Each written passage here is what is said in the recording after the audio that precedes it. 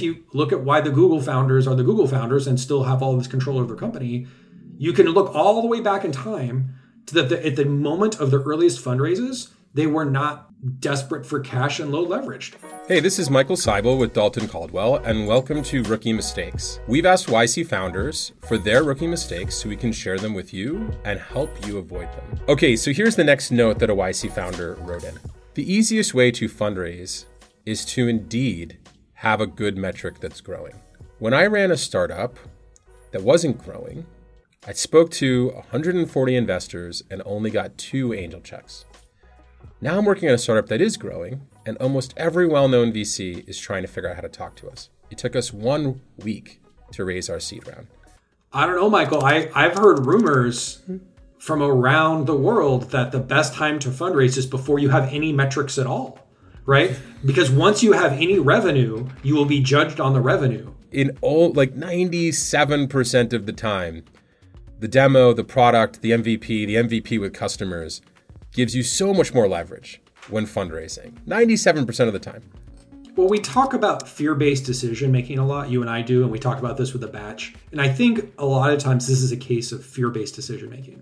If in your heart you believe that your product is bad and that you will fail, it makes a ton of rational sense to fundraise before the world figures it out and before the world realizes, investors see that you launch it and no one actually wants the thing that you're making. You know that no one wants the thing you're making in your heart, right? And so rather than go and try to sell it and get what you're expecting to be really hard to sell, right? You know it's going to be a hard sell. So, hey, let's just raise before we go try to do it. Not the best play. The other common failure path that we see is people putting the investor as the kind of center of this game, as opposed to the customer. People thinking the investor is almost the teacher, and their job through a pitch or to a deck is to get an A from the teacher, and the A is money. I think that looking for validation from authority figures is a lot of how we are constructed to look at the world. And if you've been an employee or you've gone to school your whole lives, a lot of the way you get ahead in life is to figure out who the authority figure is that you need to please.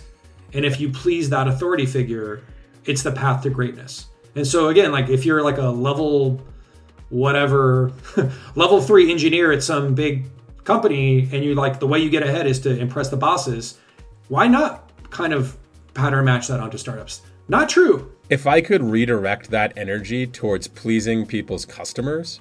Yeah, people call this customer obsession, it's a buzzword. We are customer obsessed, but let's take that literally. What does it literally mean to be customer obsessed? What it literally means is most of your waking hours, who are you thinking about pleasing?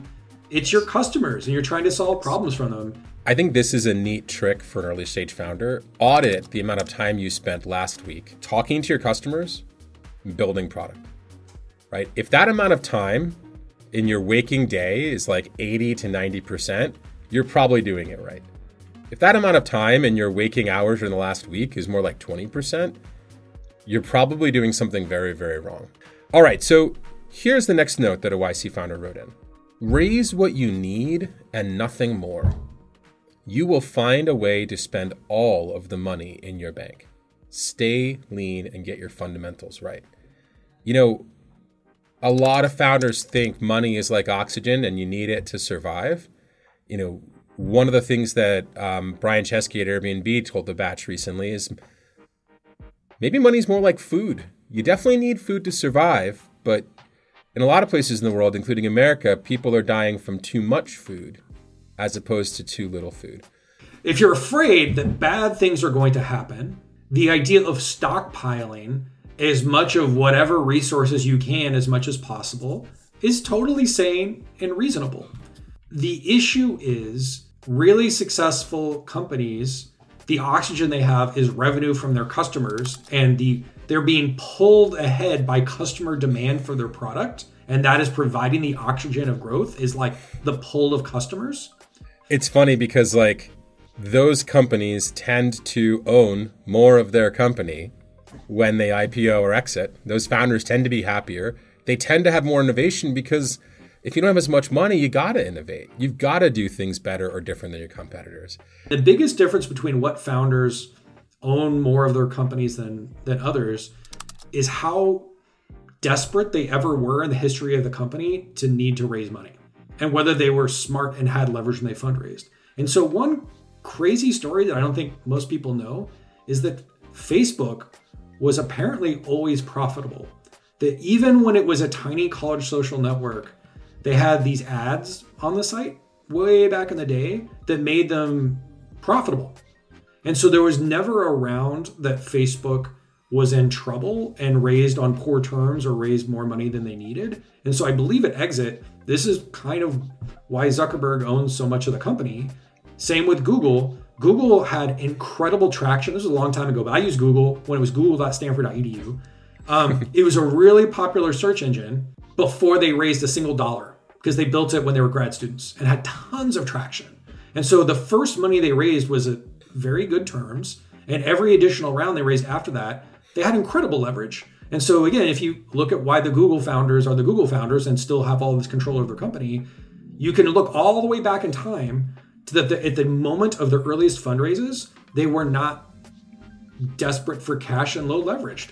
I think that you've just hit on this like secret hint to founders. Who you're comparing yourself to matters. Like if you're trying to hit a grand slam home run with your startup, compare yourself to the people who have hit grand slam home runs. Instead of comparing yourself with like a local peer group or the company that just raised at a unicorn valuation.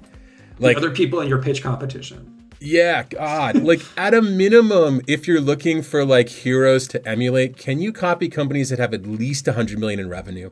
And like preferably $1 billion. There's like so much more you can learn from their stories, even if they might be old. I guess, Facebook's an old company now. But like, even if they might be older, man, like you can learn a lot more. And like that's who you're trying to emulate. You're not trying to emulate the unicorn valuation. You're trying to emulate the successful multi-billion revenue company. Yeah, that's really well said, Michael. Choosing your peers and choosing who you want to be like is one of the most powerful things you can do if you're an ambitious person that wants to do things in the world, is you get to choose who you want to be like.